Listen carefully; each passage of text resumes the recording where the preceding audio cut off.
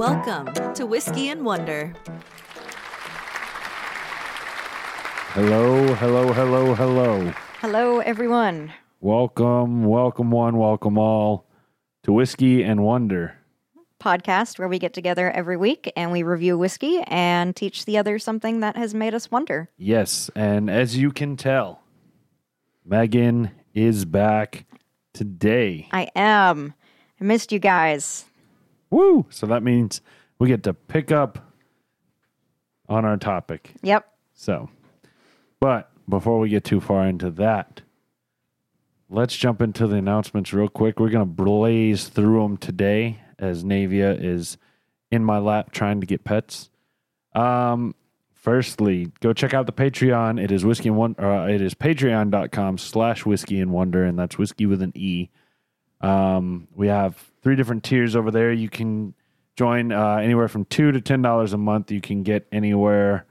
You can get anything from the ability to vote on our Infinity bottles to early access to episodes and some behind the scenes stuff, as well as like merch, coupons, and discount codes and stuff. So go check that out on Patreon. Voting for the Infinity bottles. So I mentioned that if you don't know what an Infinity bottle is, it's basically our own blend of whiskeys. So we let you guys choose what we put in our Infinity bottles. If you want to make us suffer, you vote in the things we didn't like. If you love us, you vote in the things we liked and hope that they all blend together well. As Navia is trying to drink the water out of my glass that's on the table. God. I'm having to Mercy. fight her. Yeah.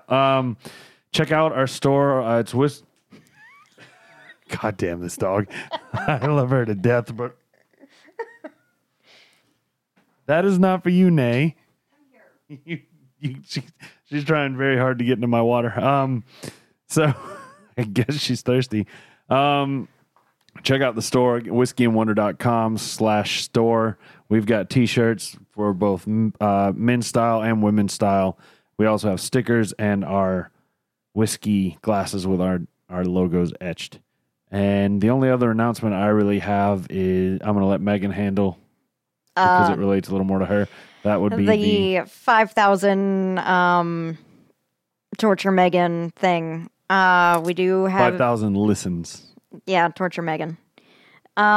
We do have a dress picked out. It is not ordered yet, but it is decided upon, and It'll be coming soon. Yep. Here within the next couple of weeks. So we'll have that footage of Megan in her disgustingly pink dress. I'm gonna try to find a little child's tiara that's plastic. See if I can order that off Amazon or something. Oh no! And do you have shoes? I will have shoes by the time we go. All right. So, and we're going to force her to dress up in a completely un-Megan style and, embarrass her. We'll record it and it'll go up on our social media stuff. So y'all look forward to that. The last thing we want to say before we dive into today's episode is just, thank you to everybody that supports us. Oh, man, Megan, take over. I'm about to sneeze. Oh, no. Thank you to everyone who supports us, everyone who likes and reviews, follows, rates, does all that amazing things. You are why this can happen, and it's thanks to you guys. We're sitting in the high 80s of episodes, so thank you so much. Yes, we are. This is episode 87, plus or minus a few that haven't been counted as actual episodes that are specials or like last week's From the Vault episode. But yes, thank you to everybody that does donate and supports us through, whether that's through Patreon or donations or just liking, subscribing, and telling your friends. We really appreciate it. For sure. And the last thing I want to do is check the show notes for all our social media stuff, the main one being at Whiskey Podcast. Megan and my personal ones pop up on the screen here on YouTube. If you're interested in those in your audio, you can find that down below. And email us at contact@whiskeyandwonder.com if you have something to say, feedback, if you liked something, if you didn't like something, just let us know. Everything else, the YouTube link, it's just search Whiskey and Wonder on YouTube. Go there, subscribe, hit the bell, all this stuff on YouTube. I'll flash the socials up on the screen as well here. And yeah, everything else will be down in the show notes that you can find. So with that, we're going to move it on.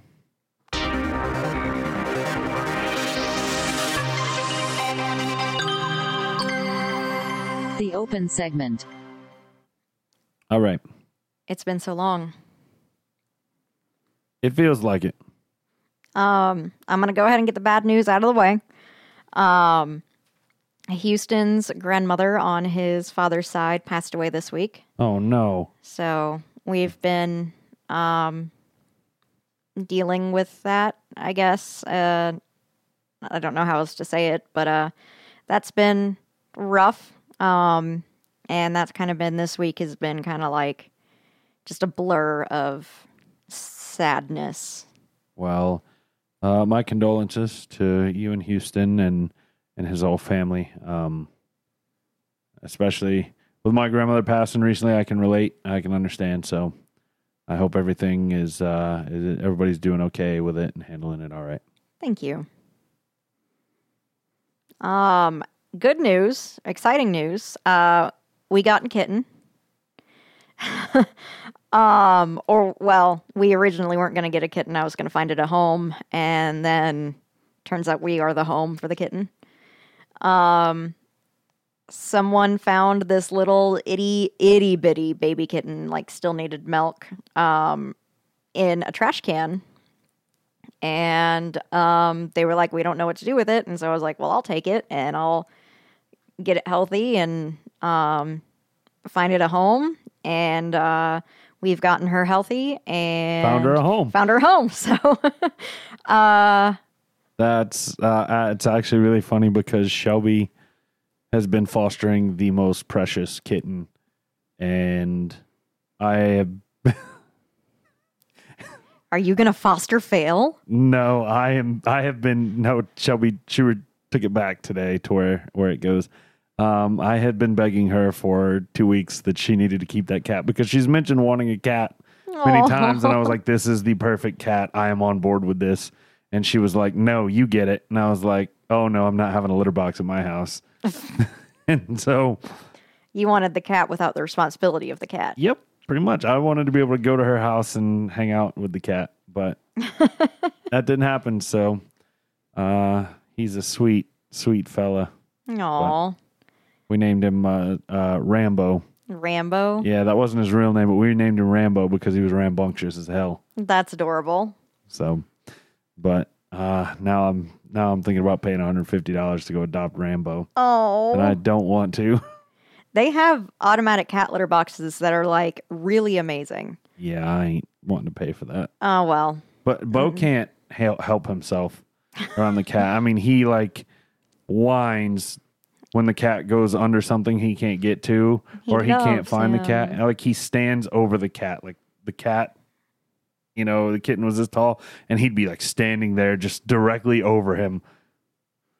That could be very bad. Oh no, they were Like, playing earlier today, yeah? and Bo Okay. was like, I don't want to say like biting him, but he was like open mouth playing with him. Okay, And like was he being- plays with Yeah, Navia. he was and- being very gentle. Oh, Yeah, and okay, good boy. there were a couple moments I had to get onto him. Like the cat yesterday was up against the wall, laying on a dog bed up against the wall, and Bo had kind of like pinned it there, and it was upside down, belly to the sky. And Bo like took his nose and like, you know how he like nudges things with his nose, and he nudged the cat 3 or 4 times and just like shoved it into the wall every time. I was like, dude, calm your ass. You know, so but yeah, so Rambo, he's gonna find a great home. It's not I gonna be hope with so. us, but that was like the one opportunity I was gonna be on board with getting a cat. Oh, we'll see if you foster any others and decide. That cat was perfect. My mom has had so many kittens and cats, and that was the most well behaved. It behaved like a dog. Aw. If you scolded it, it would like it knew it was in trouble. So I don't know. Anyway. We have not named our kitten yet. We have like a huge list of like Lucille. I've met this cat. I call it Lucille. Lucille. Actually, Lucienne is on our list. Okay, I was close. You're very close, Lucy. But anyway, we have a huge list, and as soon as we actually decide on a name, you guys will be the first to know. Well, we're waiting with bated breath. Right now, we just call her Trash Kitty, or just hee-haw, hee-haw. Let's see. All right. Well, my week was pretty bland for the most part. It was very ordinary for me. I got very angry on Monday. Because I spent most of the weekend with Shelby hanging out and, doing all the things. And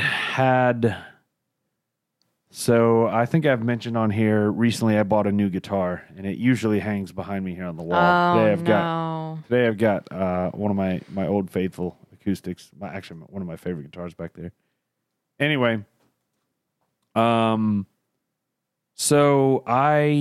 it was, to any guitar people out there, you'll get this. To anybody that's not, bear with me.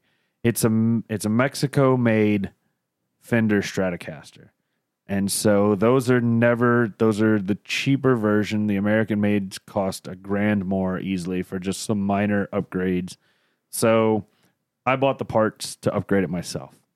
A lot of them are not hard to do.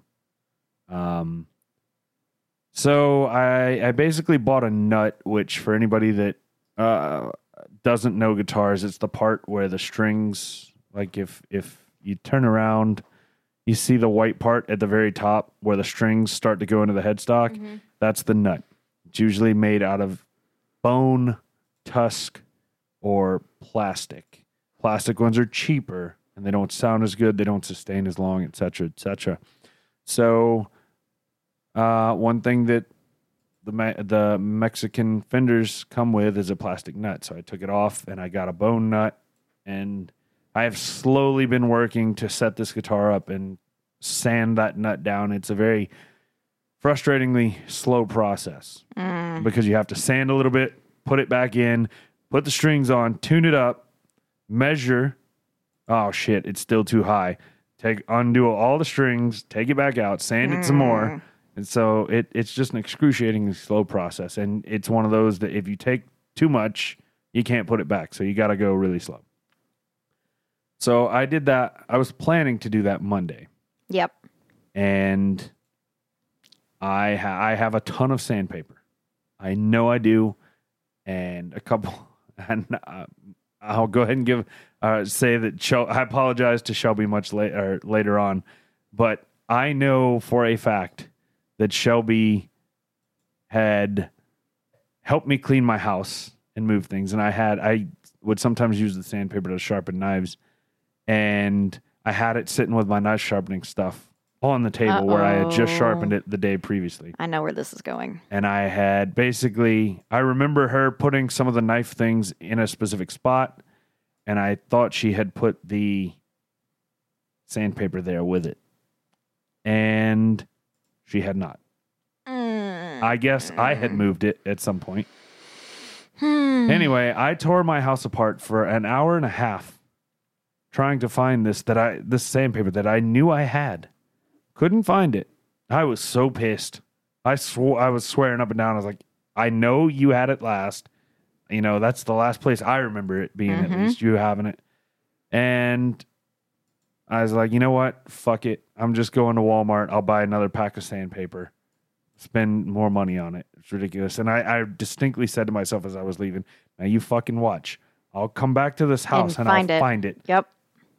10 seconds after I get back to my house, I open one of my cabinets in the garage, one that's on the ground, and I look at the lowest point, and in the way very back, the only place I couldn't see, and I will admit I did not bend over fully because my back has been killing me this week. I've got a pulled muscle in my back.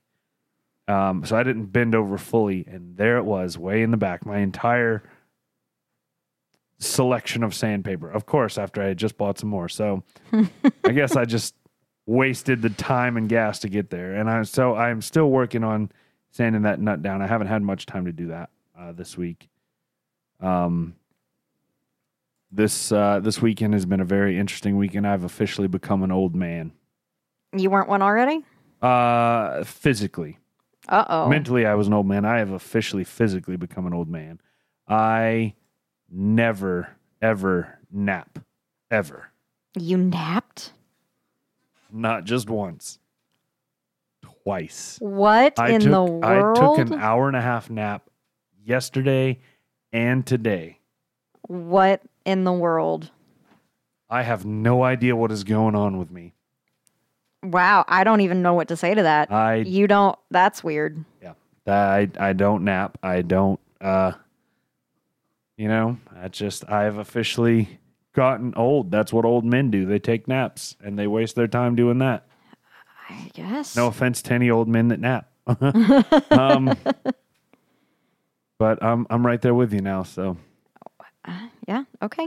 I guess those were the big highlights of my week. I am I'm lucky enough to have gotten 2 mental health days off at work over this next fiscal year, and I am choosing to take one of those tomorrow to play a round of golf in the morning. Oh, nice. This will be the first time I've played an actual round of golf in several years. Some buddies of mine and I went and played last Friday. We went and played night golf at a Glow Golf is what it was, at a local par 3. And it was a golf course. Yeah, it's a par 3 golf course. And they did I didn't know they would do like a glow. Every so often they will, yeah. That's cool. Yep. And so, it's like actual golf. It's not putt-putt or anything. Yeah, no, that's why I'm making sure like I'm understanding you correctly. Yeah, you had to charge the little glowing golf balls with a flashlight. Oh, that's so cool. And then they would glow in the dark, and you'd hit your shot and go find it. That's so cool. That's amazing. But that sparked a renaissance in me for golf. So I've been to the driving range several times this week. Nice. And I'm going to go play with them in the morning. So that ought to be fun. That's awesome. But that was the main highlights of my week. Did you have any other? No, I pretty much, that's the interesting things that have happened have been real high and a real low. So. I understand. Well, I guess on that note, guys, we'll go ahead and move it on. Yeah.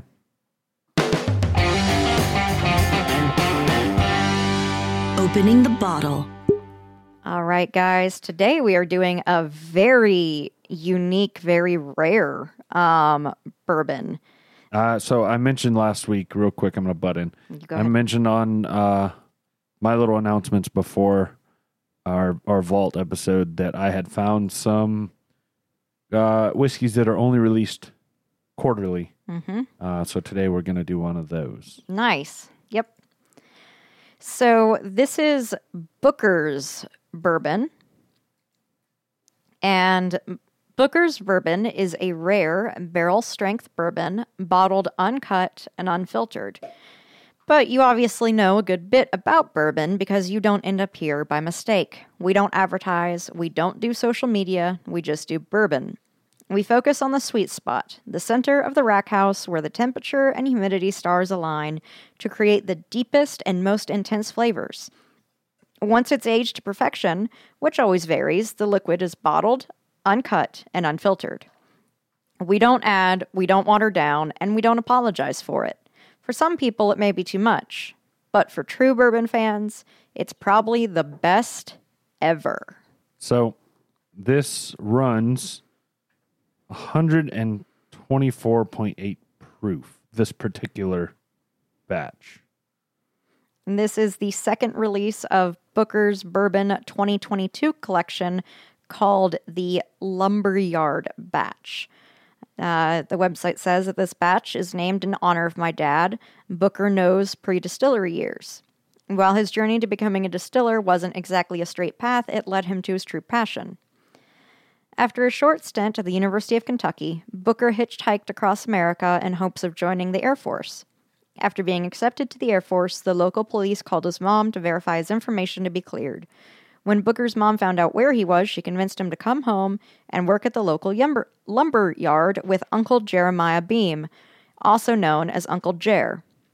Booker was over 6 feet tall and very strong at an early age.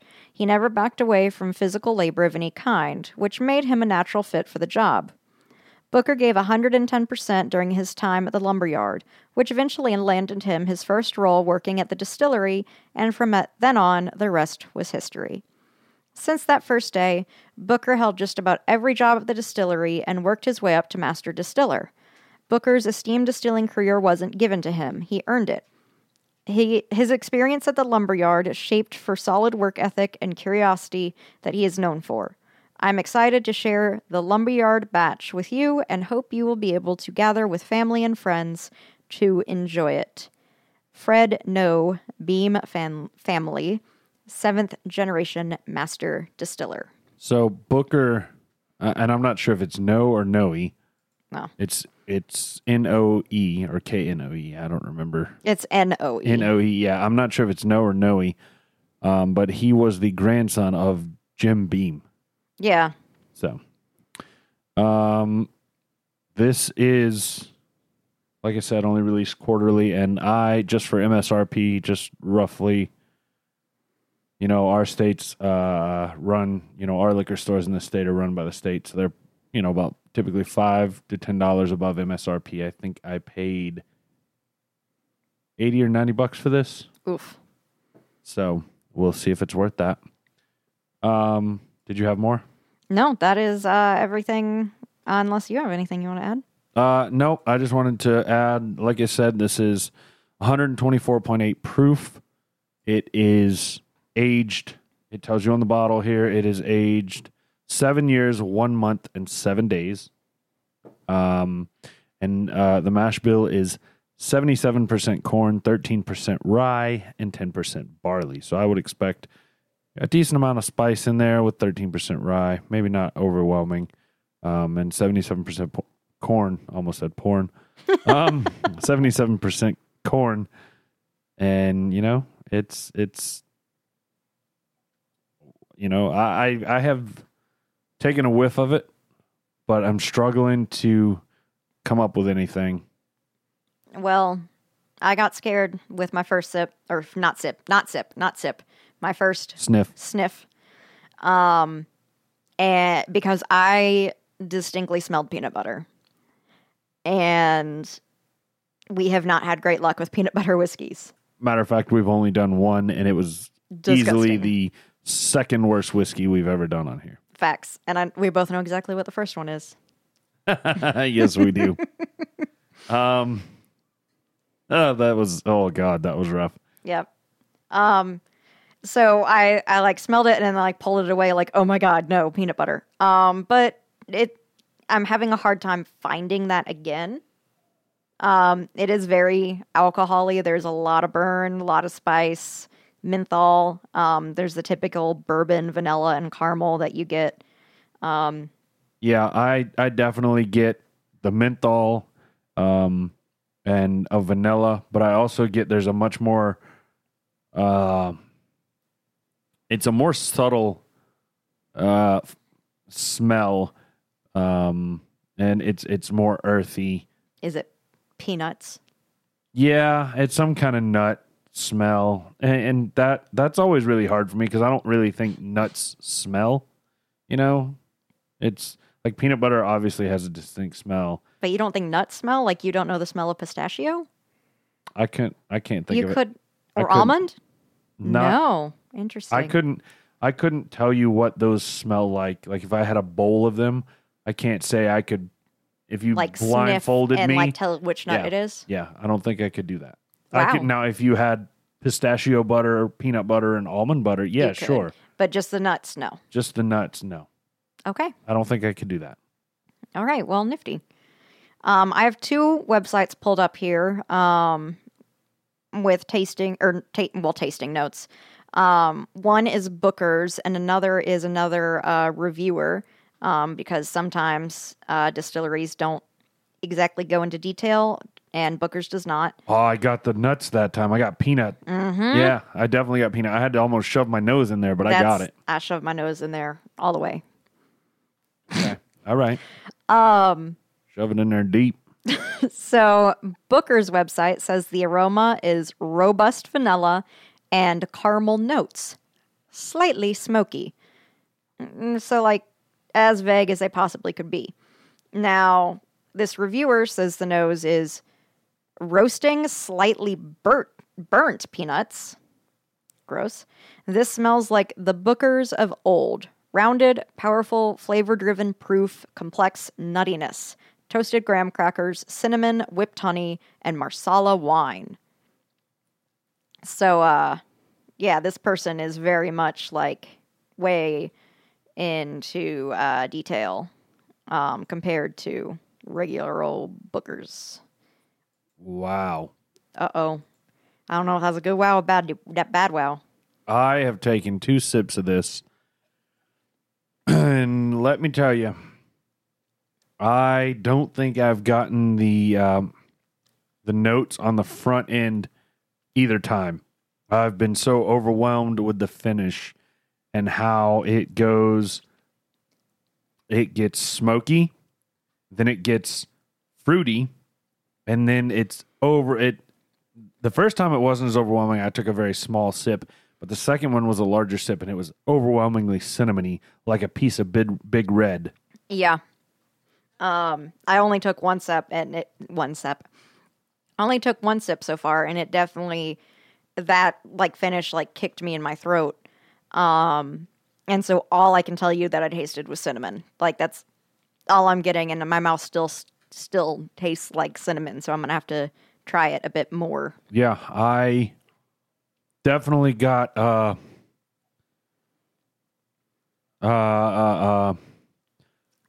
oh, what is that flavor? I can't think of it. In the like right at the, I guess it would be the middle. It wasn't sweet, but it wasn't. It was like just outside of being sweet. Is that, if that makes sense? Kind of. Oh, let me see if I can get it again. Not quite sweet, but not sweet. I don't know. Like fruity, not sugary, but fruity? No. I've said this on here before, and I hate making this comparison, but it's literally the only thing I know that tastes like that. The buttered popcorn jelly bean. Gross. I get that flavor in the middle. You see what I'm saying? Yep. I don't know what makes that flavor, but it is right there for me. Yeah, it is. And that was one of my favorite jelly beans. That's so weird because that jelly bean is so gross. Oh, you shut your mouth. Mm-hmm. Licorice is gross. Licorice is the grossest thing on the planet. Yes. I hate licorice. All right. At least we can agree on that. Yeah. One of the, no licorice for me. Thank you. That's very interesting. I don't know what flavor that is. But yeah, so I didn't get a ton on the front end. Have you gotten the front end yet? I'm kind of having to work my way backwards on this one. So the front end, I've taken a few more sips, and I feel like the front end, it lasts for like a split second. And I think that's where like the oak is. That's the initial wood for me, is like literally there for like a moment and then gone.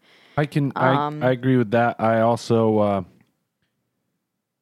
get some fruit in there. Yeah. Some like raisin flavor. Yeah. That's actually, raisin is a really good descriptor. I couldn't think of a taste for it or a name for it. So I want to point one thing out here while Megan is sipping. And you can find this all online. I'm hoping the camera's actually moving, not freezing up like it is for me. But if you look on YouTube at Megan, you see directly above her head, there is a wooden box on top of the whiskey cabinet right under her hand. That is actually what this came in. And I'm sure you can find pictures of that online. But I thought that was pretty neat. Pretty cool little packaging. So I just wanted to point that out real quick. After your buttered popcorn jelly bean, I am getting nuts for a second, like peanuts. And then I'm hit with cinnamon, and it's just cinnamon the rest of the way. I will say, I did not enjoy putting it under my tongue. It I can understand that. burned so bad. I, like, for a split second was like, this is how I go. This is it. I'm just gonna That's how you die like die? this. Yep. Like, this is it. It's over. So, yeah. Navy is back to going after my water again. I don't know why. She has had plenty of water today, but Yeah. she's just into the water. No, that's fine, Nay. Not for you. Oop. Oh, go ahead. So Booker's says the taste is deep and complex. Flavors of vanilla, nuts, and oak. The finish is long and full. Perfect for easy-going sipping. Well, I don't know about that. I just put it under my tongue, and I want to cry. Yep. Mainly from the spiciness. Yep. It hurt. Yeah, it definitely hurt. But again, it is, what was it, 124 point something? Enough that I'm not going to 124.8? do that again. Yeah, so, but it is, this is barrel proof. This is the high stuff, the good stuff, as they say. So we'll keep sipping on this, and we'll. Nope. I'm going to real quick Oh, go over sorry. the more in-depth palette Okay. from this reviewer. They say peanuts, dark raisins, that the proof is not overpowering at all. I don't know if I agree with that. Wet tobacco, gross. Vanilla bean creme brulee. Mouthfeel is silky and chewy without being heavy. Pepper and oak on the first half. And roasted peanuts as the proof dies down. Yeah, I would agree with most of that. It looks like, I'm not getting any tobacco. yeah, I don't get tobacco. That was the one. I don't even know what wet tobacco tastes like. So, maybe that's that popcorn, popcorn jelly bean flavor. So Booker's The Lumberyard Batch is available nationwide beginning in July in limited quantities with a retail price of $90. So for a for a 750 ml bottle. So that's what I paid. I paid $90 for it. I do want to make one note that the store I found this at, I also found another quarterly limited release, and I also found two other very hard to find in this area whiskeys. And I could have easily spent $400 that day. Woof. But I had to limit it to two. So, Woof. but all right. Well, unless Megan has anything else, we will. No, I'm ready. All right.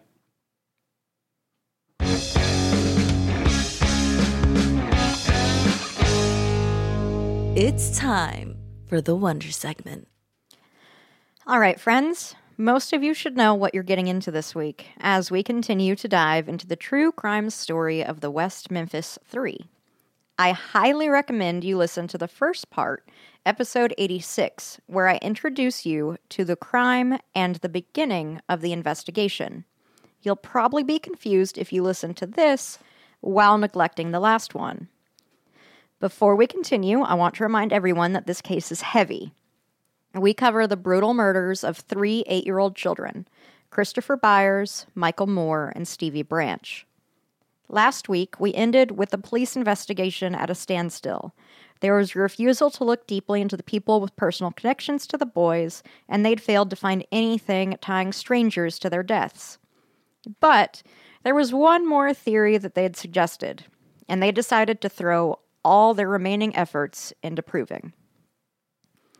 The boys had been executed in some sort of cult ritual. Despite there being zero evidence of such a sacrifice, all manpower went into finding the Satanists responsible. Jerry Driver, A retired airline pilot turned juvenile officer and self-proclaimed expert of the occult became a lead contributor to the case, despite not being a police officer and having no formal training in occultism. Driver's main focus was a boy named Damien Eccles, who had come to his attention a year before the murders when first a woman called the police department to report that Damien had been threatening her daughter. Damien was 17 and a high school dropout who lived in Marion's Lakeshore Estates trailer park. Winner. He was 5 feet 11 inches, 160 pounds, and had brown eyes and dark hair. The woman's daughter was 15-year-old Deanna Jame Holcomb, who had been dating Damien. They'd broken up earlier in the week, and Eccles was, quote, harassing her and one of her male friends. The mother claimed that Damien said he'd kill the boy and dump the body on their front lawn before taking care of Deanna. She told the responding officers that she was afraid for her daughter's life. Quote, Lakeshore was one of the poorest neighborhoods in a country that ranked among the nation's poorest 10%. While many homes there were neatly kept, with gardens and cheerful wind chimes, others slumped in neglect and dreary dilapidation. Most residents of Lakeshore Estates subsisted on some form of state and federal assistance, and the Eccles family was no exception. Damien lived with his sister, mother, grandmother, and stepfather in a small 2-bedroom trailer. Tensions in the household were simmering. The investigating officer drove to the trailer, and when the dark-haired teenager answered the door, the officer warned him to stay away from Deanna and her family. End quote. Social workers visited the Eccles household and feared that Damien and his sister Michelle severely needed help. In 1992, the caseworker said that their family was verging on a breaking point. The breakup between Damien and Deanna did not last long. Within the month, they were back together, and her mother called the police again. This time, when they responded, Damien and Deanna just so happened to be walking into the house shortly after their officer arrived. Deanna's mother screamed at Damien to stay away, even as he tried to say he had just been walking her home. Later on, Driver would say that he heard from Deanna's mom that Damien was trying to get her into black magic.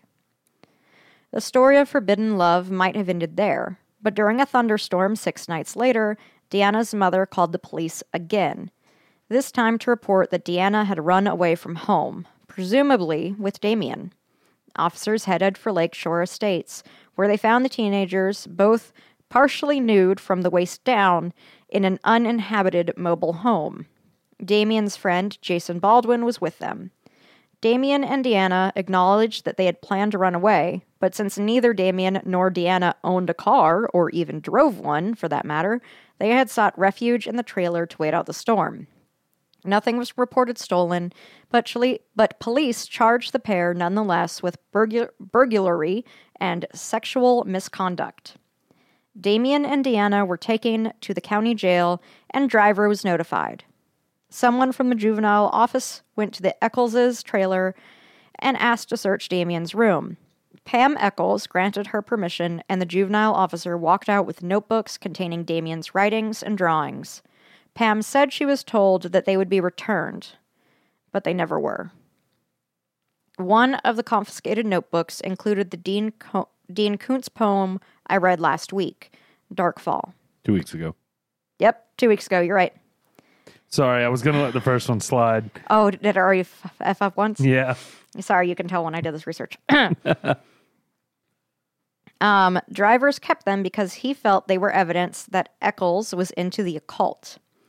The deputy prosecutor filed charges against Eccles for the night in the trailer, and while Deanna was released to her parents, he had to remain in a juvenile detention center.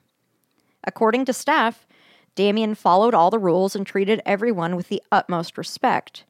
Despite that, a nasty rumor started that he had been trying to get Deanna pregnant so that they could sacrifice the child in a satanic ritual. This was absolutely baseless, but Driver grabbed on and immediately took Damien to a psychiatrist in Little Rock, Arkansas. When it comes down to it, and I'm probably going to sound a bit bitter here, Damien Eccles was judged purely by his looks and taste. He was a typical goth kid. He wore lots of black and decided to practice Wiccan as his religion. But Driver saw it differently. Quote, Damien had told Driver that he was a witch. Well, now the quote starts. I think his claim was that he was a Wiccan, Driver later said, and he worshipped goddesses. The boy also dressed mostly in black. To Driver, he looked like one of the slasher movie type guys, boots, coat, long, stringy black hair, though he cut it short sometimes. As Driver saw it, Damien was part of an alarming trend in the county, one that was drawing not just Damien Eccles, but many teenagers towards Satan. Driver concluded that Damien was the leader or a central figure in a group devoted to what Driver termed occult-related activity. Driver and Jones found pentagrams and other cult-related graffiti under railroad bridges, on fortifications alongside the interstates, and in an abandoned cotton gin east of Marion that kids had nicknamed Stonehenge. Driver knew that some of the goings-on could be chalked up to adolescent mischief. He recognized that a lot of this devil worship stuff was an excuse to drink and have sex, and that some of the kids who were involved were dabbling, doing it as a lark. But others, like Damien, appeared to Driver to have gone beyond mere dabbling. Driver's concerns were not uncommon at that time. And they said the Satanic Panic really should be a Wonder segment devoted entirely to itself, so I'm not going to dive further into it now. But Jerry Driver's entire mindset was founded on misinformation and fear of the unknown. Unsurprisingly, the psychiatrists that assessed Damien Eccles were not under the impression that he was an evil, Satan-worshipping sadist. Rather, they believed he was just a teenager with major depression disorder. A psychiatrist carefully noted that Damien indicates he is not involved with Satanism, but witchcraft. The doctor also observed that Damien smoked a pack of cigarettes a day, had a history of asthma, and wore a crude, rudimentally self-inflicted tattoo in the shape of a scientific symbol representing the female sex on his upper left arm. The doctor said that he had suicidal ideations and was with bipolar or manic depressive. So I want to take a moment to interrupt for briefly. I just took another smell of the whiskey, and literally all I can smell is roasted candied nuts. I don't know what has changed. I don't know if me having tasted it a little bit, but that is the overwhelming smell I get now. Peanut brittle. Yes, that is it. Peanut brittle. Yep, that's what it tasted. Oh, Tasted man. peanut brittle. There was, without a doubt, that Damien was weird. But weird did not necessarily mean he was a threat. And at the end of his stay in the psychiatric hospital, he was seen as not a danger to either himself or others. Pam Eccles, Damien's mother, decided that it would be best to move her children away from West Memphis, Arkansas, and they moved to Aloha, Oregon. There, Damien got a job working at a gas station that Joe Hutchinson, his biological father, managed. Despite moving over 2,000 miles away, Jerry Driver's interest in the teen did not drop away. Here is a huge insert from the book Devil's Knot, including transcripts from an Oregon juvenile officer. Pam Eccles and her children had barely settled into Joe Hutchinson's little apartment when Driver contacted juvenile authorities in Oregon, asking they provide courtesy supervision of Damien for as long as he remained on probation. An Oregon juvenile counselor wrote that in his referral on Damien, Driver had made the following comments. A. Damien and several others of his associates are involved in a satanic cult. B. Damien and his girlfriend were both placed in a psychiatric hospital. C. Damien threatened to kill his girlfriend's parents. D. Damien claims that he is a witch. E. Damien and his girlfriend were planning to have a child so that they could offer it as a sacrifice to Satan. And F. The authorities in Arkansas suspected that Damien's parents are involved in his satanic belief system. With what might have been some trepidation, the Oregon counselor paid a call on the Eccles family. He later wrote that Damien's parents, Pam and Joe, said that they were having no problems with the boy. Damien was not enrolled in school, the counselor noted, but was working full-time at his father's gas station, earning $5 an hour. Damien can express no hobbies or interests, the counselor wrote, and when asked about what he does for fun, he says he never has fun. For the record, he noted that amid other instabilities, even Damien's name seemed to be in flux. The boy was named Michael Wayne Hutchinson at birth, but had changed his name entirely when Jack Eccles adopted him. The counselor reported, Damien indicated that he changed his name from Michael to Damien because at the time he was involved in a conversion to Catholicism, and that Damien was the name of a saint he respected.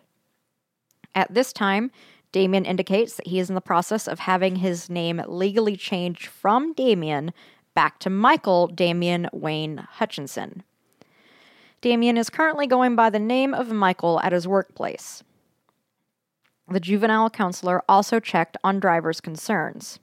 Damien denies any involvement in satanic cult or beliefs in Satanism, he wrote. He expressed considerable displeasure with Mr. Driver in making such assertions.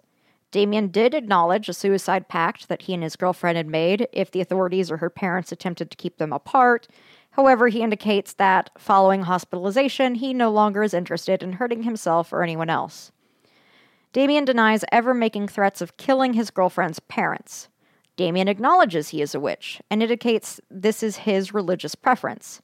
He also distinguishes his religious beliefs from Satanism, indicating that he believes in a series of gods and goddesses, and sees this as his religious preference, which should not be of concern to state authorities. Damien felt that my inquiries in the area were an intrusion into his privacy and declined to discuss the matters further. The meeting was uneventful, and after it, the officer recommended that Damien be supervised at a minimum level for the next 4 months until December 11th, 1992, when he would turn 18. Jerry Driver was not at all happy with Oregon's conclusion and was determined to keep an eye on Damien Eccles. The Eccles family troubles did not improve with the move, and it wasn't long before Pam called the police on her son, afraid for either his or her life. Damien was involuntarily committed and placed on suicide watch. He told the doctors that he had no intention to harm anyone, but that he missed his girlfriend Deanna and his best friend Jason Baldwin back in Arkansas. While under observation, they found that Damien, while perhaps lacking in mathematical skills, was incredibly well-spoken and wrote beautifully, to the point that they'd called him gifted. At the end of his mandatory stay, doctors agreed that Eccles was not a danger to himself or others. But Pam and Joe did not want their son returning to live under their roof. In light of the fact that he would turn 18 in just 3 months, Damien's physician wrote, "Plans for emancipation and return to Arkansas seem reasonable to me." The hospital notified Oregon juvenile officials. They, in turn, notified Driver that Damien would be returning by bus to Arkansas, where he planned to live again with Jack Eccles, and that he would contact Driver upon his arrival. Though the plan was approved by Oregon officials, it was not okay with Driver. 4 days after Damien walked out of the Oregon hospital, Driver swore out an affidavit stating that he had violated the terms of his probation by threatening the life of his mother and father and by refusing to obey their lawful orders.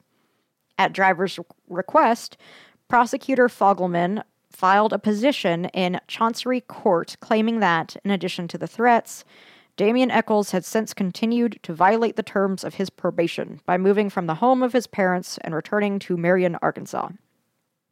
Nowhere did the petition to have Damien's probation revoked mention that Oregon juvenile authorities had been notified and approved of his move, or that Driver had been formally notified as well. Upon his return to Arkansas, Damien was adjudicated a delinquent, taken into custody, and sent once again to the region's juvenile detention center. He was furious. A few hours after arriving at the detention center, as he was sitting in the recreation area with several other teenagers, he confirmed Driver's darkest suspicions. As the center's director reported, One of the boys had scraped his arm a little, and it was bleeding some. Without warning, Damien grabbed the arm that was bleeding and began to suck the blood from it.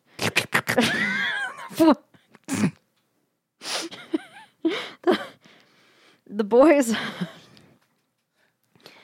the boys all stated that he had been saying he had not taken his medication the night before and he was about to go off on them. Damien was asked why he did this, and he stated, "I don't know." He told staff he had threatened to kill his father and eat him, the director concluded.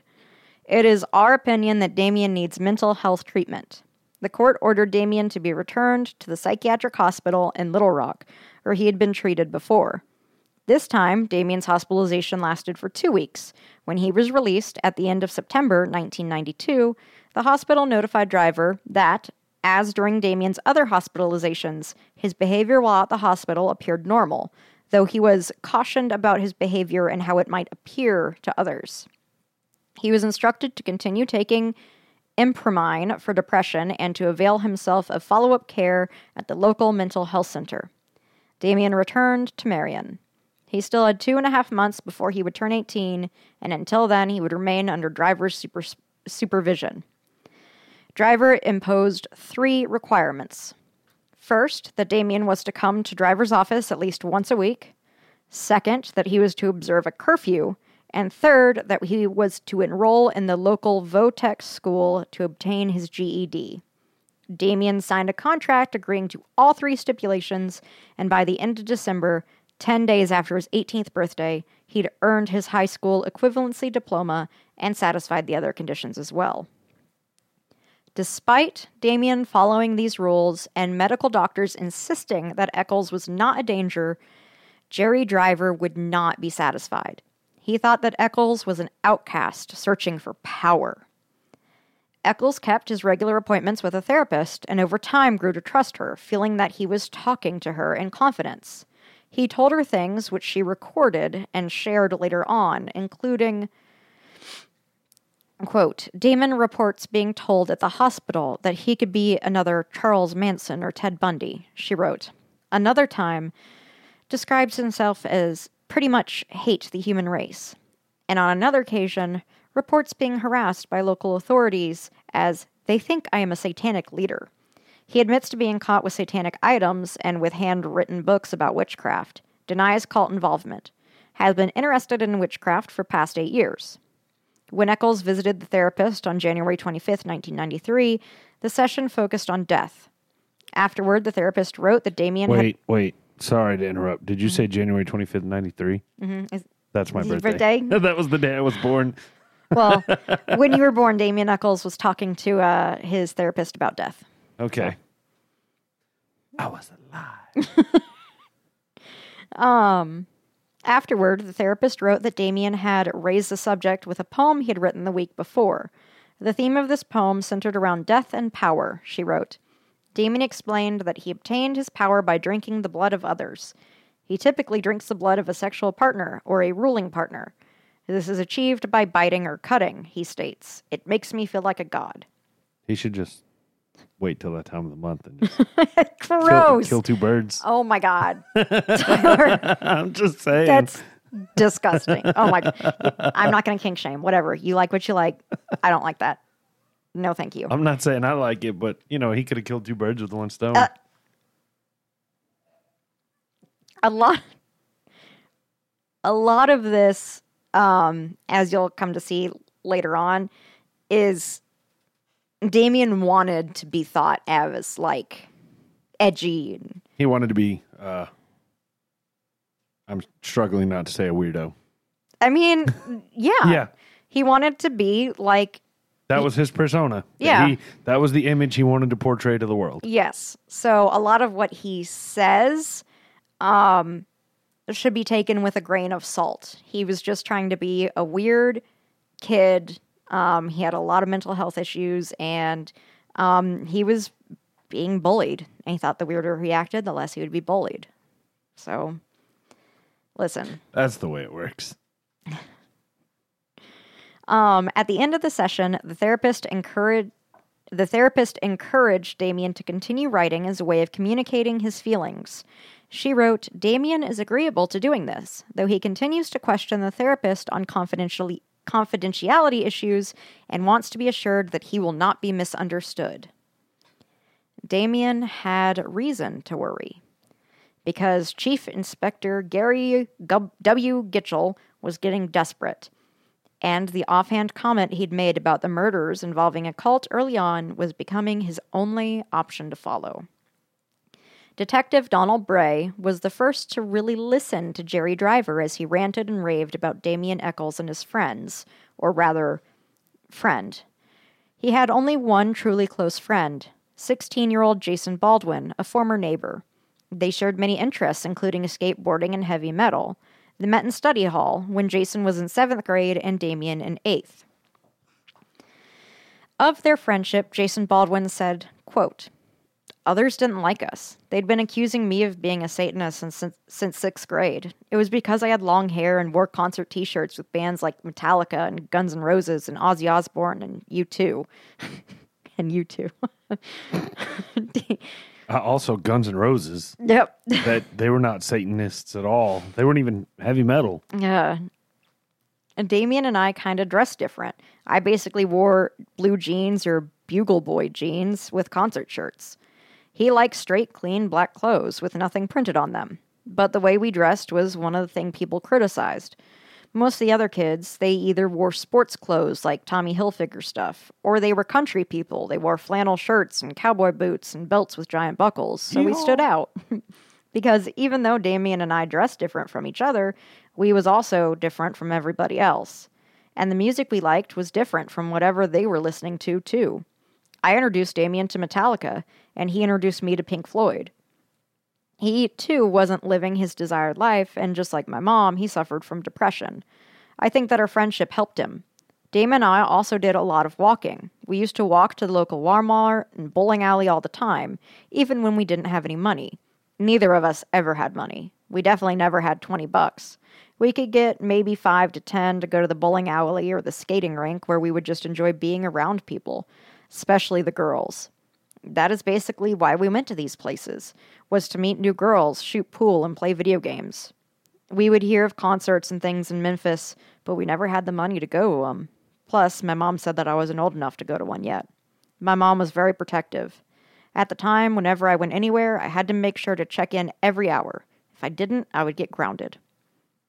This was also the time before major cell phones. So, this kid was, having to find fucking pay phones and, call from, houses and shit. Yeah, or, the restaurant's phone. Mm-hmm. Jason Baldwin was the oldest of his siblings and was very close with his mother. His father had left before he met Eccles, and Baldwin did not care about the man.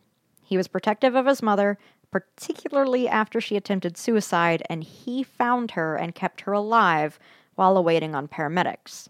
He remained in school when Eccles dropped out and was an average student.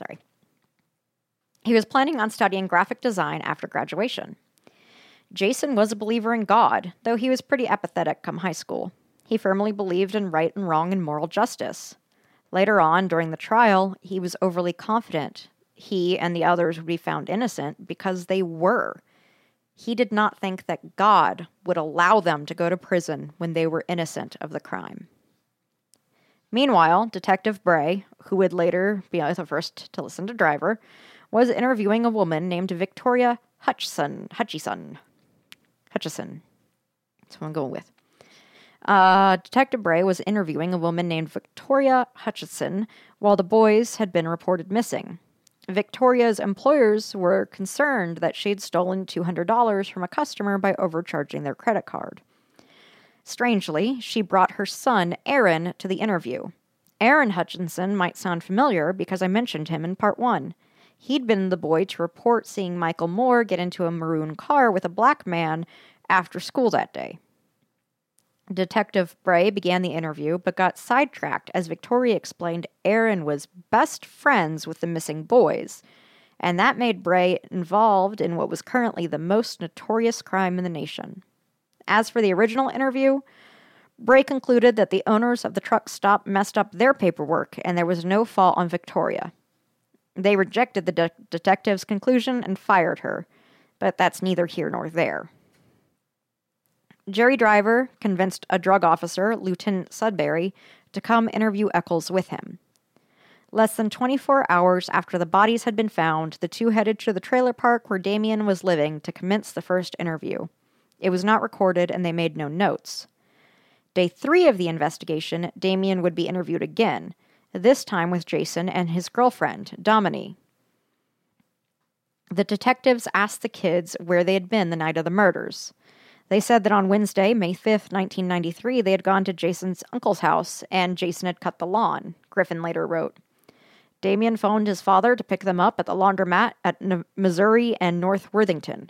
They said they were picked up at 6 p.m., and Damien's father took Jason and Domini home, and Damien went home.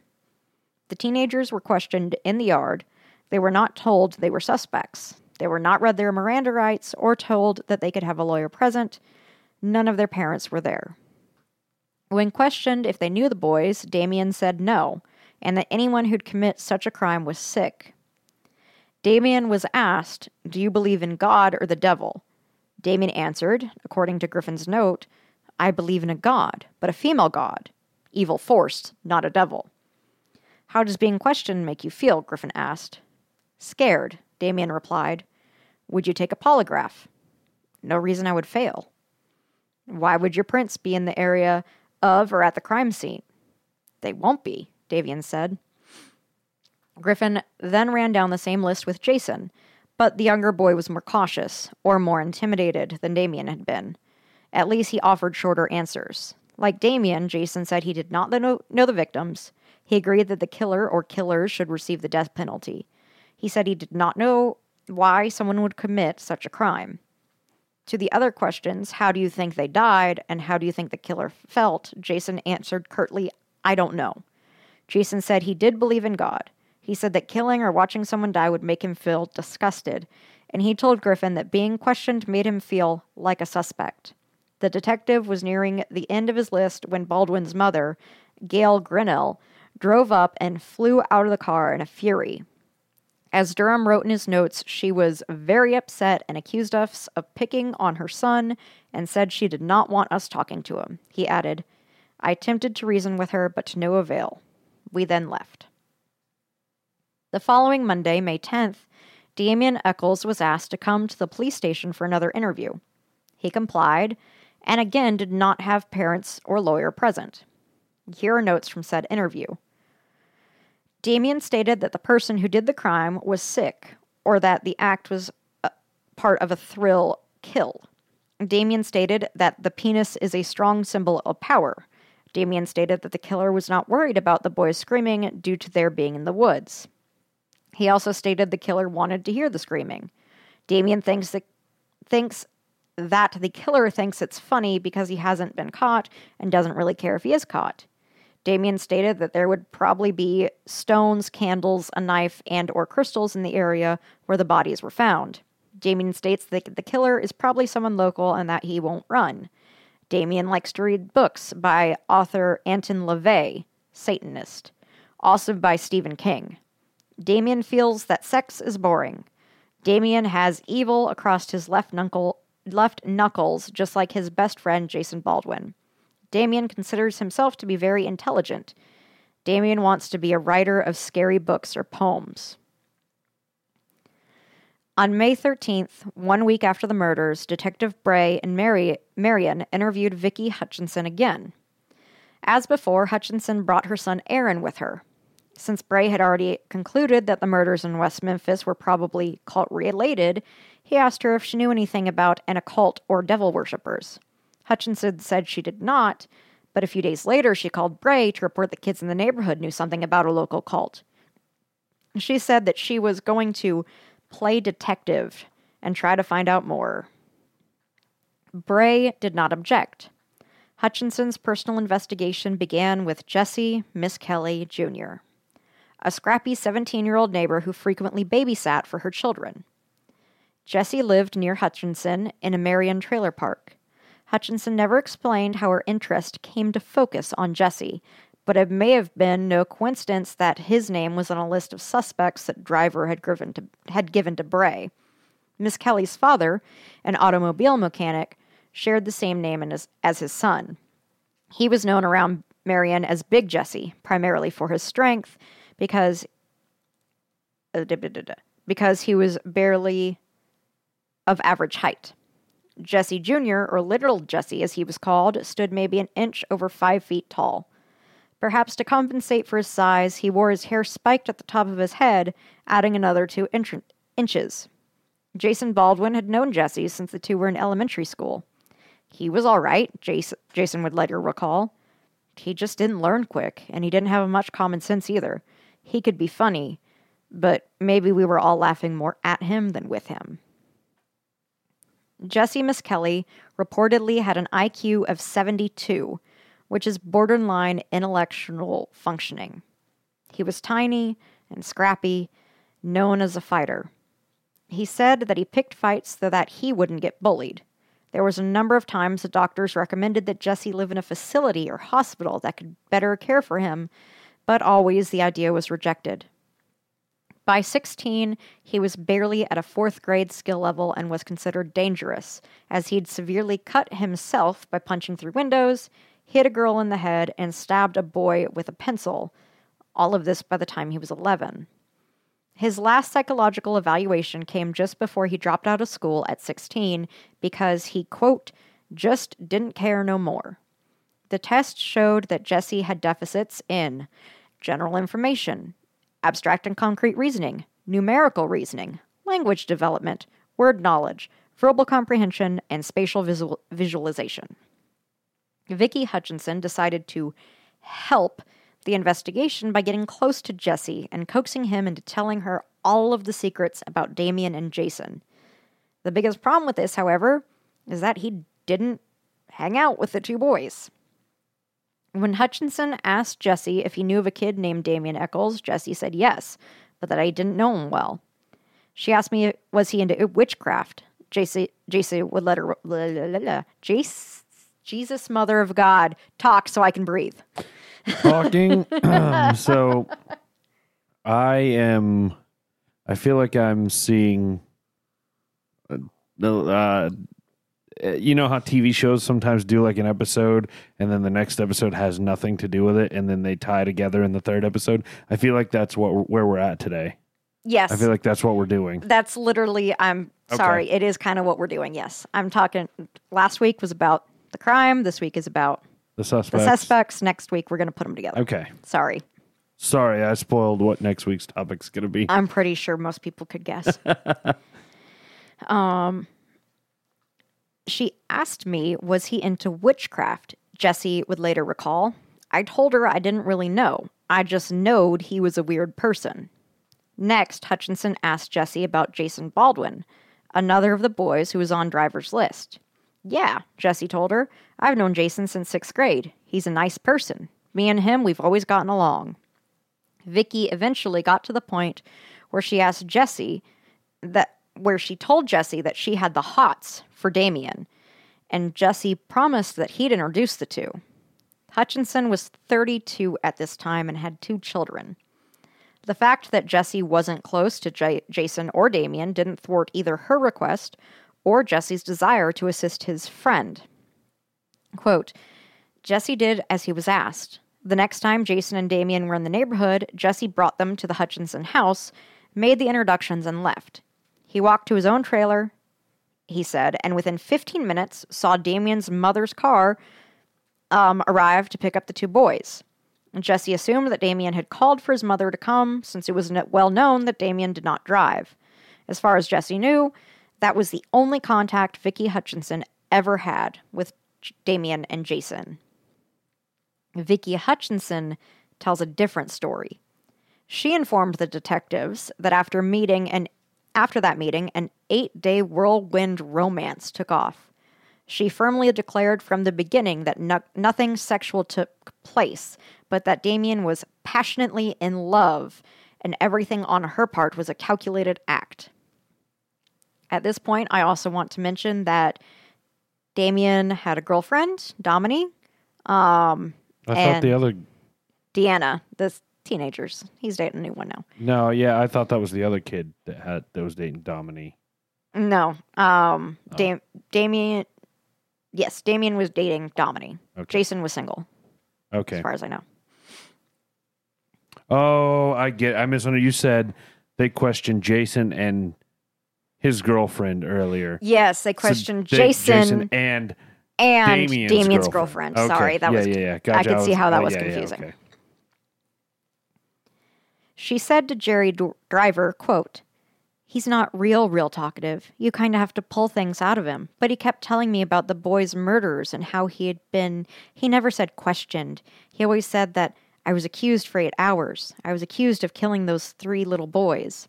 And I said, I just acted like it was no big deal. I said, well, why would they pick you in West Memphis? There are bukus of people. Why would they just pick you out? And he just looked at me, real weird, and said, because I'm evil. Hutchinson told Eccles that she wanted to learn more about Satanism, and he gladly obliged, deciding to take her to an espit, or a gathering of witches. On the night of Wednesday, May 19th, 2 weeks after the night the children disappeared, Damien picked her up at her house in a red Ford Escort. Beyond the description of the car, her details of the experience were thin. Jessie was in the car, she said. Damien drove them to a field north of Marion. They'd approached it by dirt road. She said she'd heard water running in the distance. When she climbed out of the car, she saw about 10 young people with faces and arms painted black, taking off their clothes and touching each other. Offended, she asked Damien to take her home, and he agreed. Damien drove the car, leaving Jessie behind at the orgy. Hutchinson said that she could not identify anyone she'd seen at the espit because of the paint on their faces. She also said that they referred to each other by nicknames such as Lucifer and Spider, so she couldn't even give police the names of anyone there. Though Hutchinson did not mention it, there was no moon that night. Police apparently did not ask how the scene was lighted, or how she'd been able to see what little she described. Nor did police question her claim that Damien had driven a car, despite their awareness that he did not have a license and had never been known to drive, and that no one in his family owned a red Ford Escort. This was all total bullshit. I'm sure that's shocking to learn, because Vicky Hutchinson's story was so convincing. But the investigators took her word as gold. They asked that they bug her house with a tape recorder. She agreed, and after it was installed, invited Damien over. Vicky and the police claimed that they had a recording, but it was so distorted you couldn't hear Damien or discern his voice, and shockingly, the tape disappeared. When police took Jesse Miskelly in for questioning, he was flabbergasted as to why Vicky said such a thing about going to an orgy. Everyone knew Damien didn't drive. When investigators first brought Jesse into the station, he wasn't sure what they wanted from him. The detective told me he couldn't ask me no questions without my dad signing papers. I told him my dad wouldn't have a problem with that, so he left the police station to go where my dad was at. While we was on the way there, he told me if I knew anything, that there was a $35,000 reward, and if I could help them out, we'd get the money. We met my dad down on the service road. I talked to my dad about it. He said if I knew anything, to tell the police, and then my dad could buy him a new truck. We went back to the police station. I just told them what I knew about the kids I'd seen on the side of the service road and what my friend told me. That's all I knew. That's when they gave me the polygraph. Mike Allen, Gary Gitchell, and Bryn Ridge, they were in another room. Bill Durham asked me some questions and I answered him. He asked me did I know who killed him. I told him no. He asked me would I tell him the truth. I told him yes. He asked me did I ever do drugs. I told him no. He asked me 3 times over and over, and then when I was through, he told me I was lying. I told him, okay, I've done drugs before. He said, I know, because I've seen you sell them. And that's when I got real mad, because I told him I never have sold drugs. I've used them, but I ain't never sold them. That's when he told me I was lying. He told me that my brain was telling him so. I didn't know what was going on, Jesse said, because how can my brain be telling him that I was sitting there lying? It got me confused. Then he stood up and he was talking. He kind of spit on me. And I didn't know if it was on purpose or not, because he was yelling when he did it. I drew back. I was going to hit him. Then Mike Allen came in and grabbed me. Then Gitchell came and got me and took me to another room. That's when he started talking to me. The whole time, the same questions they'd already asked me. They kept asking over and over again. When Gitchell asked me what the boys looked like, I told him the stuff I'd heard. I kept telling Gary Gitchell I wanted to go home. He said I could go home in a minute, and then kept asking me the same questions over and over again. From that point, it just got rougher on down. They asked me how did I know so much about the murder if I didn't do it. I kept telling them I didn't know about who did it. I just knew of it, what my friend told me. And they kept hollering at me. Gary Gitchell and Bryn Ridge both. They kept saying they knew I had something to do with it because other people done told them. After I told them what the boys were wearing, Gary Gitchell told me, was any of them tied up? That's when I went along with him. I repeated what he told me. I said, yes, they was tied up. He asked, what was they tied up with? I told him a rope. He got mad. He told me, God damn it, Jesse, don't mess with me. He said, no, they was tied up with shoestrings. I had to go all through the story again until I got it right. They hollered at me until I got it right. So whatever he was telling me, I started telling him back, because I figured something was wrong, because if I had killed him, I'd have known how I'd done it. Remember before last week when I told you to remember the shoestrings? That all 3 boys had been tied with shoelaces? This is why. What was your sign? You said last week again. No, 2 weeks ago. Sorry. Y'all remember last episode 86, when I said remember the shoestrings? Yes. Yes. All 3 boys have been tied with shoelaces. This is why. The cops berated, threatened, and coerced Jesse into making a false confession. You can find sound files of the interview online, the parts that the tape wasn't mysteriously paused for while they coached him what to say, and it's very upsetting. Jesse is very clearly confused and upset. He's desperately trying to let him go home. Remember, he's intellectually disabled. The police were basically screaming at a child. For 34 minutes, while tape fed through the recorder, Jesse answered questions for Gitchell, Ridge, and Allen. Most of his answers were vague, many were contradictory, and almost all began with a prompt by one of the detectives. Okay, Jesse, Ridge said. Let's get straight to that date. May 5th, 1993, Wednesday. Early in the morning. You receive a phone call, is that correct? Yes, I did. And who made that phone call? Jason Baldwin. All right, what occurred? What did he talk about? He called me and asked me if I could go to West Memphis with him. I told him no, I had to go to work and stuff. He told me that he had to go to West Memphis, so him and Damien went, and then I went with them. All right, when did you go with them? That morning. Jesse said that he, Damien, and Jason walked the 3 or 4 miles from Marion to West Memphis and into the Robin Hood Woods. Ridge asked what happened there, and Jesse answered, when I was there, I saw Damien hit one of the boys real bad, and then he started screwing them and stuff. Ridge showed him a newspaper clipping of the 3 victims and asked which boy Damien had attacked. Jesse pointed to one of the pictures and said, Michael Moore. But the boy Jesse pointed to was not Michael Moore. Gitchell, pointing to one of the photos, interjected, this boy right here? When Jesse answered, yeah, Gitchell said, all right, that's the Byers boy. That's who you're pointing at. Jesse said that it was. Ridge continued, okay, so you saw Damien strike Chris Byers in the head. Jesse had said he'd not seen Damien strike Chris in the head. Nonetheless, he'd answered, right. What'd he hit him with? He hit him with his fist and bruised him up real bad, and then Jason turned around and hit Stevie Branch and started doing the same thing. Then the other one took off. Michael Moore took off running, so I chased him and grabbed hold of him until they got there, and then I left. Clearly, this is riddled with problems. A truly serious one is the timing. Jesse said all of this took place in the morning, but the boys were 100% in school until 2:45 p.m. Nevertheless, the interrogation continued. Which way does he go? Ridge asked. I mean, does he go back toward where the houses are? Is he going to the Blue Beacon? Is he going towards the fields? Where he running to? Towards the houses. Toward the houses? Where them pipes, is that where the pipe that is goes across the yards? Yes, he ran out there and I caught him and I brought him back and I took off. It happened repeatedly, Jesse saying he'd left the scene without witnessing the murders. Ridge tried again.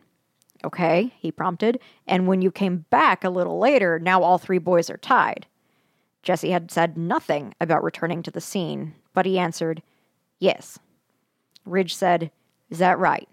Jesse, yes. And I took off and run home. All right, have they got their clothes on when you saw them tied? No, they had them off.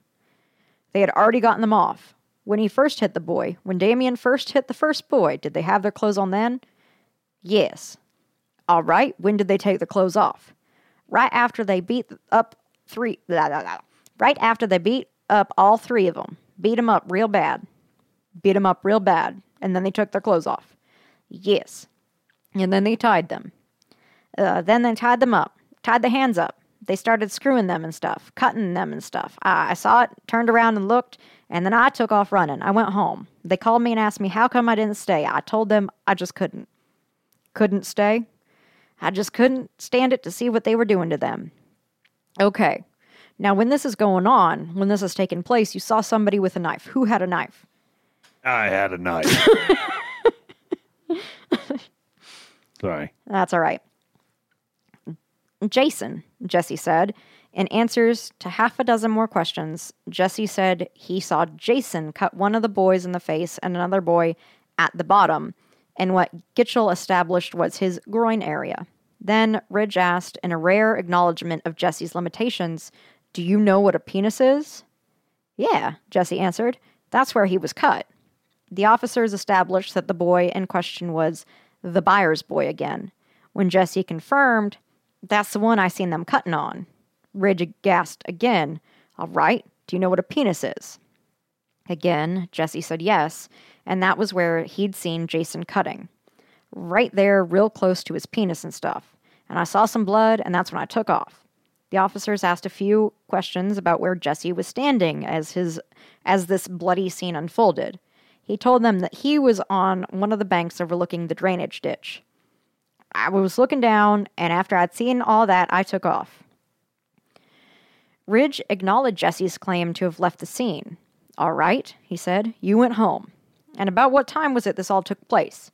I'm not saying when they called you, I'm saying what time was it when you actually were there in the park? About 12, Jesse said. About noon? Yes. But the police knew that was no good. So Ridge's next question was, okay, was it after school had let out? I didn't go to school. These little boys, they skipped school. Every detective in the room knew, even if Jesse did not, that statement was absurd. But the detectives persisted, and Jesse said it again. The boys had skipped school. In this version, he had met Jason and Damien in the woods early in the morning, about 9 a.m., and the victims, who had skipped school, had been murdered by noon. Exasperated, Ridge asked Jesse if he wore a watch. When Jesse said that it was at home, Ridge suggested, so your time period may not be exactly right, is what you're saying. Right, Jesse answered. As the interview progressed, Jesse's version of events grew more convoluted. At one point, he told the detectives that after all this stuff happened, that night they done it, I went home about noon, then they called me at 9 o'clock that night. He said Jason placed the call, but that Damien was at Jason's house with him at the time. They asked me how come I left so early and stuff, and I told them I couldn't stay there and watch that stuff no more. And Damien was hollering in the background saying, we done it. What are we going to do if somebody saw us? What are we going to do? But now, Gitchell was growing impatient. He told Jesse, I've got a feeling here you're not quite telling me everything. Now, you know that we're recording everything, so this is very, very important to tell us the entire truth. If you were there the whole time, then tell us that you were there the whole time. Don't leave anything out. This is very, very important. Now just tell us the truth. Jesse responded, I was there until they tied him up, and that's when I left. After they had tied them up, I left. But you saw them cutting on the boys? I saw them cutting on them. So what else is there after that? They laid the knife down beside them. I saw them tying it up, and that's when I left. Were the boys conscious, or were they? They were unconscious then. Unconscious. And after I left, they done more. They done more? They started screwing him again. This was another clear problem because the boys had not actually been sexually assaulted. But let's move on with the interview. Okay, Ridge said. Let me ask you something. Now, this is real serious, and I want you to be real truthful. I want you to think about it before you answer. Don't just say yes or no real quick. I want you to think about it. Did you actually hit any of these boys? No. Now tell us the truth. No. Did you actually rape any of these boys? No. Did you actually kill any of these boys? No. Did you see any of the boys actually killed? Yes. Okay, which one did you see killed?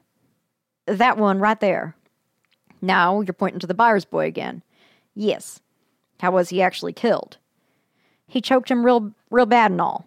The police had not seen, and the medical examiner had not mentioned any indication that the boys had been choked, much less that that's how they died. But Ridge carried on. Choking him? Okay. What was he choking him with? His hands, like a stick. He had a big old stick, kind of holding it over his neck.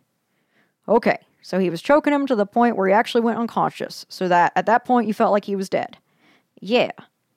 Christopher Byers' neck, however, was the one part of his body that didn't have any clear signs of trauma. He definitely had not been choked. Ridge and Gitchell did not press the point. They had an eyewitness to the murders. They opted not to be picky, but there was still the nagging problem of Jesse's time to be addressed. Ridge approached it once again.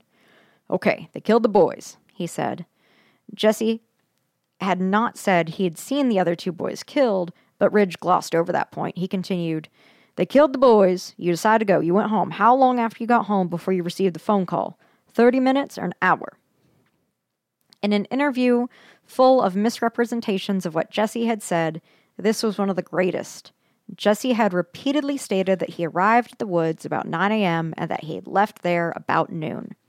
He said the phone call from Jason had come about 9 o'clock that night, yet now Ridge was giving him a choice. How long after he'd left the woods had that phone call from Jason come? 30 minutes or an hour? Jesse was silent for a moment. Then he said, an hour. The police decided to end the interview there. Ridge noted the time, 3:18 p.m., and the tape recorder was turned off. By now, Jesse had been at the police station almost 6 hours. He had been questioned, polygraphed, questioned, and then questioned again. Of all that questioning, only the past 34 minutes had been recorded. The actual statement is hard to listen to, and you can hear the desperation in Jesse's voice, but if you're curious, you can find it with a quick Google search. And they weren't ready to let Miss Kelly go yet. They took a 20-minute break with the camera and the recorders off, and then they began to interrogate Jesse again with them on. Gitchell says, Jesse, when you three were in the woods and the little boys come up, what time was it? I would say it was about 5 or so. 5 or 6. Did you have your watch on at the time? Jesse shakes his head no. All right, you told me earlier around 7 or 8. What time was it? It was 7 or 8. Are you... It was starting to get dark.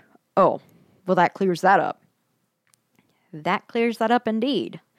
Funny how the time drastically changed from the first recorded interview to just 27 minutes later, almost as if he'd maybe been coerced and coached into changing his story. Curious. Gitchell turns to another of the problems with the earlier confession, the part in which Jesse had said the boys had been tied with ropes. The correct answer would have been shoestrings, some white, others black, that had been removed from the children's own shoes. All right, who tied the boys up? Damien. Did Damien just tie them all up, or did anyone help Damien? Jason helped him. Okay, and what did they use to tie him up? A rope. Okay, what color was the rope? Brown. God damn it, Jesse, Miss Kelly. They told you it was shoelaces. God, get their story straight so they don't have to do any real work. Years later, Jesse would recall that his questioning by police had seemed to him like a game. He said that when the detectives refused to accept his answers to their questions, he didn't know what to do. Then he figured out that they were giving him clues, and then when he provided answers that confirmed the clues, things went better for him. Though the questioning had seemed serious, it has also struck him as silly. I figured they knew I was lying from the get-go, he said.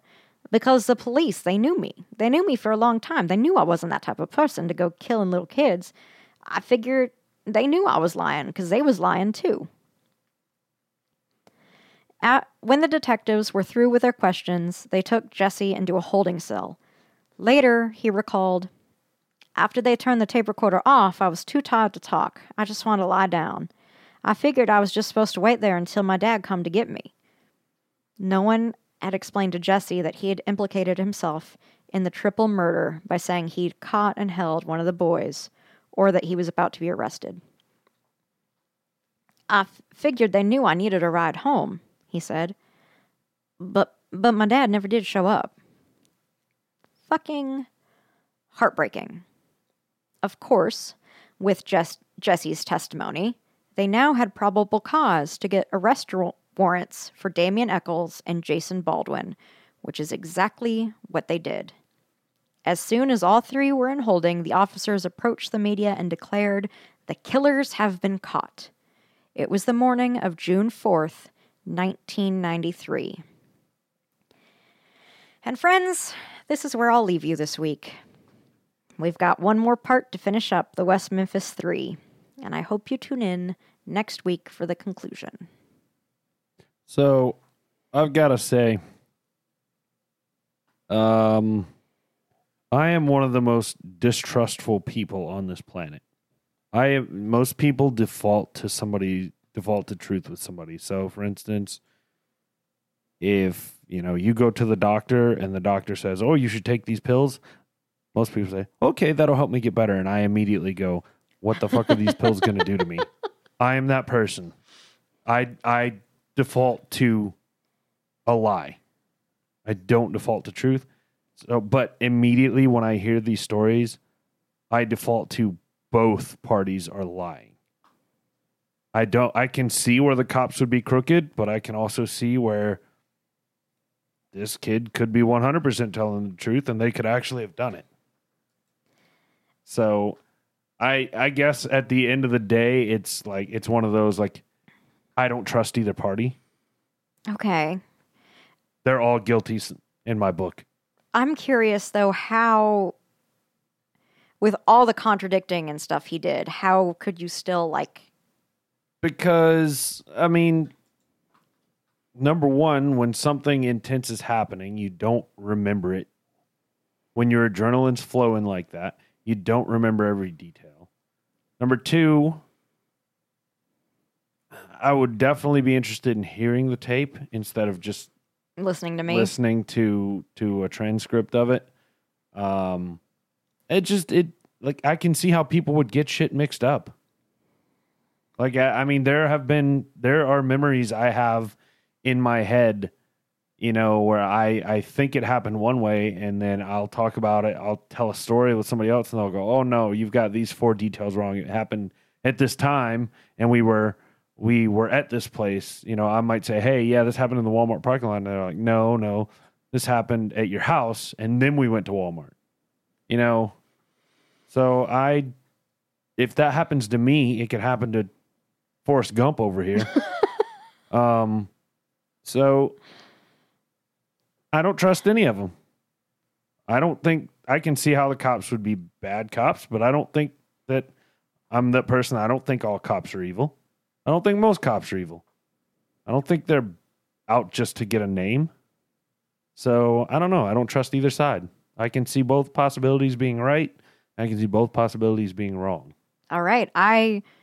You were the first person I've ever heard say that they could see Jesse being I can 100% see Forrest Gump being brainwashed into saying whatever.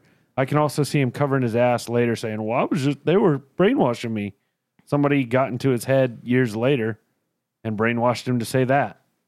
Well, I can also see where he's like, "Yeah, it was 9 a.m. or shit, was it maybe hell, did we smoke weed out there?" And time passed, and next thing I know, it was 4 p.m. I can see shit like that happening. It happens to me. All which right. is why I would never want to find myself in a situation like that. All right. I don't know. I'm just, like I said, I'm that person that 9 out of 10 people default to truth and would default to, yeah, those cops are crooked. And I'm just like, I don't know if they're crooked or not. I don't trust them, but I don't trust the witness either. All right. He Well, might be covering his ass. So I don't know. all right. Anyway. I mean, interesting take. I'm curious. And let me. We're running long here, so I'm gonna wrap it up with this. I am still very interested in the detail of a man went into what restaurant was it? Into the bathroom, Into covered the in blood. Bojangles bathroom Yes. covered in blood. I am interested in that detail a lot more than I am Forrest Gump here. Yeah. So I hope that comes into play next week. I doubt it does by your face, but that interests me a whole hell of a lot more than, like I said, Forrest Gump over here. All right. So with that, guys, we're going to move on.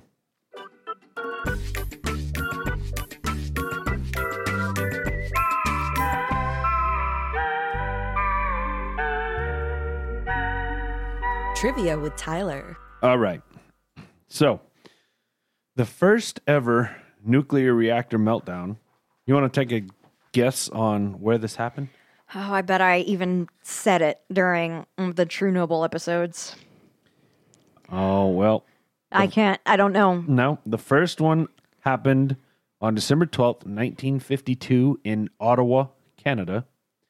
And a disaster was averted because a team led by future U.S. President Jimmy Carter, the Peanut Man, lowered themselves into the damaged reactor to fix it.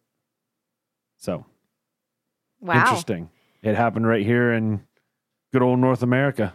So, I believe I'd mentioned something about that in the Chernobyl episode, but that's Yeah. been who knew So Jimmy long Carter was ago. new for something other than being the president and the peanut farmer? and still like building houses for the homeless and shit. Oh, to yeah, this that's day right. when He's like 101 still building houses. but Yeah, he's like still volunteering and stuff, and he's like old as dirt. I wouldn't have known that about him, though. I remember it when you said it, and I remember hearing it somewhere. But the only thing I know him for, he was the president, and he was Peanut Man. So, anyway.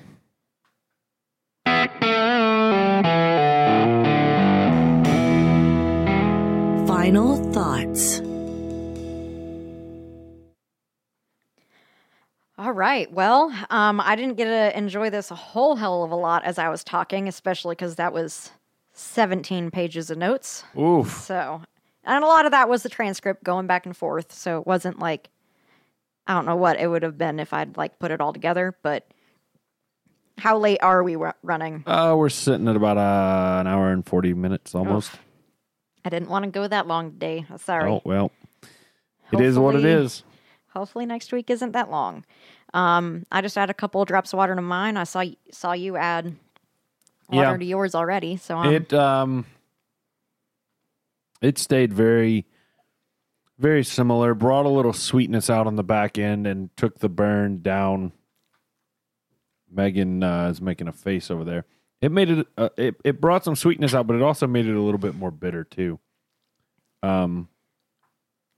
So I guess the sweetness was more on the mid, and the bitter was kind of on the back end. Maybe that was that chewed tobacco or wet tobacco. wet tobacco. Yeah.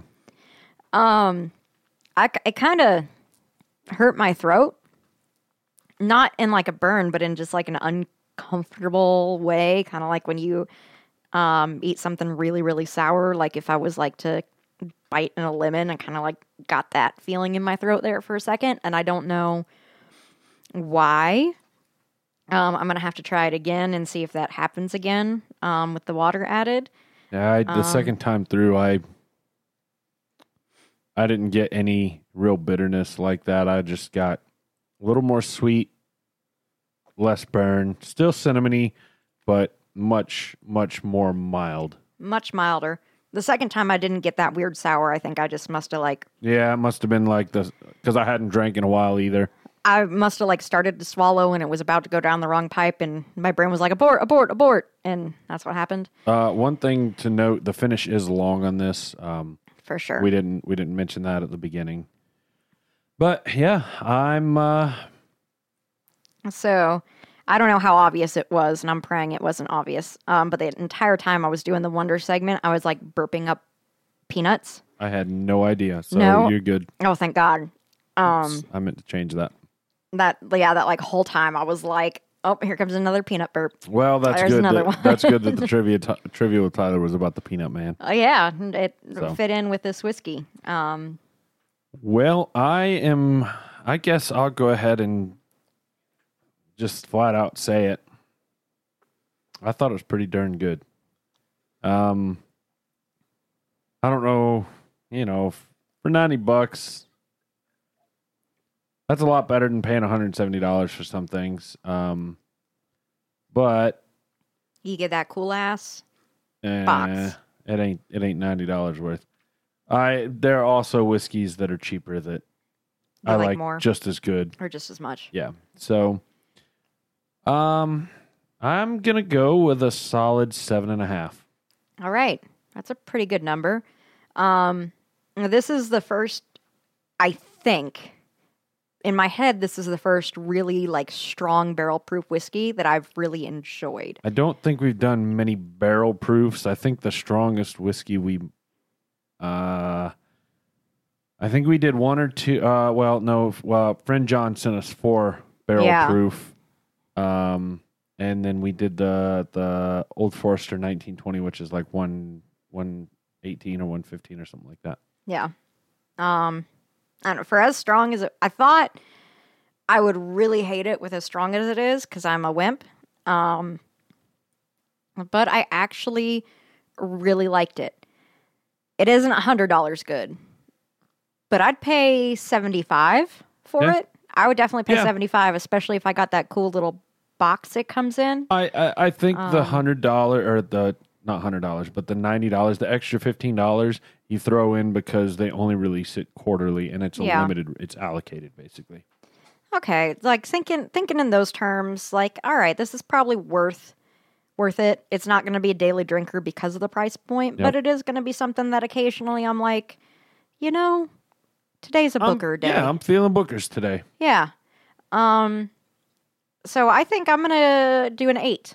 I think this is a good solid 8. All right. Well, you heard it here first, folks. Maybe you heard it here second. I don't know. You might have listened to another podcast that reviewed Bookers. Actually, I think we're the only whiskey review podcast. I think we might be. So tell your friends. Yeah, if you like whiskey, if Absolutely. they like whiskey, like we are the only podcast that does whiskey reviews. And we forgot to mention this earlier. Oh shit. It's my fault. So we've mentioned it. We are partners with BarkBox. You can go check out whiskeywonder.com/sponsors. We're also partners with Flaviar. You can click on the links over there and you'll be redirected to a page that basically with BarkBox you get a free extra month when you subscribe. Everybody's got a dog. Navy was trying to get my water earlier. Bo's outside because they'll make so much noise if we let them in here together. Yeah. But we've both used BarkBox and love it. It comes with some toys, comes with some healthy treats for them. And they also have Super Chewer. Yes, Super and Chewer and a dental package as well that you can sign up for. So those are always, everybody loves their dog. You want to spoil your dogs. Mm-hmm. So BarkBox is a great way of doing that. You can help the podcast out by going to barkbox.com/whiskey and wonder, and that is whiskey with an E, and signing up for a subscription. They do 1, 6, or 12-month subscriptions. And you can also go to whiskeywonder.com/sponsors. Mm-hmm. And we also are partners with Flaviar. We don't have a cool code with them yet. And they have essentially, if you're a longtime listener, we had some Flaviar memberships very early on until they stopped shipping to our state. Unfortunately, they changed the laws, and we're hoping that it changes. We're talking to our Congress people about changing that back. We're lobbying to make reverse that decision. But anyway, yeah, so Flaviar is awesome. You can subscribe and there are various levels. Some you can get just whiskey sent to your home or wherever you would like. Others you can have, or whatever, if you're in the, a state that allows that. Yeah. Others you can subscribe for essentially they give you 3 tasters, which they're like little vials of whiskey, and you can choose between, about 10 to 12. Excuse me, I think it's quarterly. Each quarter you can choose about 10 to 12 different ones. Like we've done the where we got 3 Japanese whiskeys. We did whiskeys around the world. We did like the whiskey intro pack, I think. And so, there's all sorts of different varieties you could do of those. And then with that subscription, you also get a full 750 ml bottle as every well. quarter as well. Yep. So, and you get to choose that. So, if you want to support the podcast, we get a little kickback from those when you sign up through our links. So, for Flaviar, you can head over to whiskeyandwonder.com/sponsors to do that. And you can also find the link to BarkBox there. The link. And any other of our partnerships. Yeah, we have a couple others we're still working on getting into the show, but for the time being, check those out. We're working on getting, how we have the barkbox.com/whiskeyandwonder. We're working on getting something like that with Flaviar and our other partners as well. So hopefully it'll be easy on you guys. Hopefully we'll have some promo codes here shortly, and we can go from there. But on that note, guys. All right. I think we are bleeding over in time, so I apologize for that. We have one more week of the West Memphis 3. I'm going to cram the rest of it into just one more Wonder segment if it kills me. And I hope you guys have been enjoying the true crime, because Tyler gave me the true crime green light, and I jumped into one of the longest true crime things I possibly could, so... I every once in a while, I don't mind it. So, all right. Well, I won't do another true crime for a hot minute. That's fine. So. I don't, you do you. You pick whatever you want to pick. Yeah. So, all right, guys. Thank you so much to everyone who listens, follows, sponsors, likes, reviews, subscribes, gives us money, is a Patreon, all of your wonderfulness. We love you. We thank you. You're the reason why this happens. And we hope you keep on listening, and we look forward to seeing you next week. Thank you guys so much. Don't drink and drive. Cheers.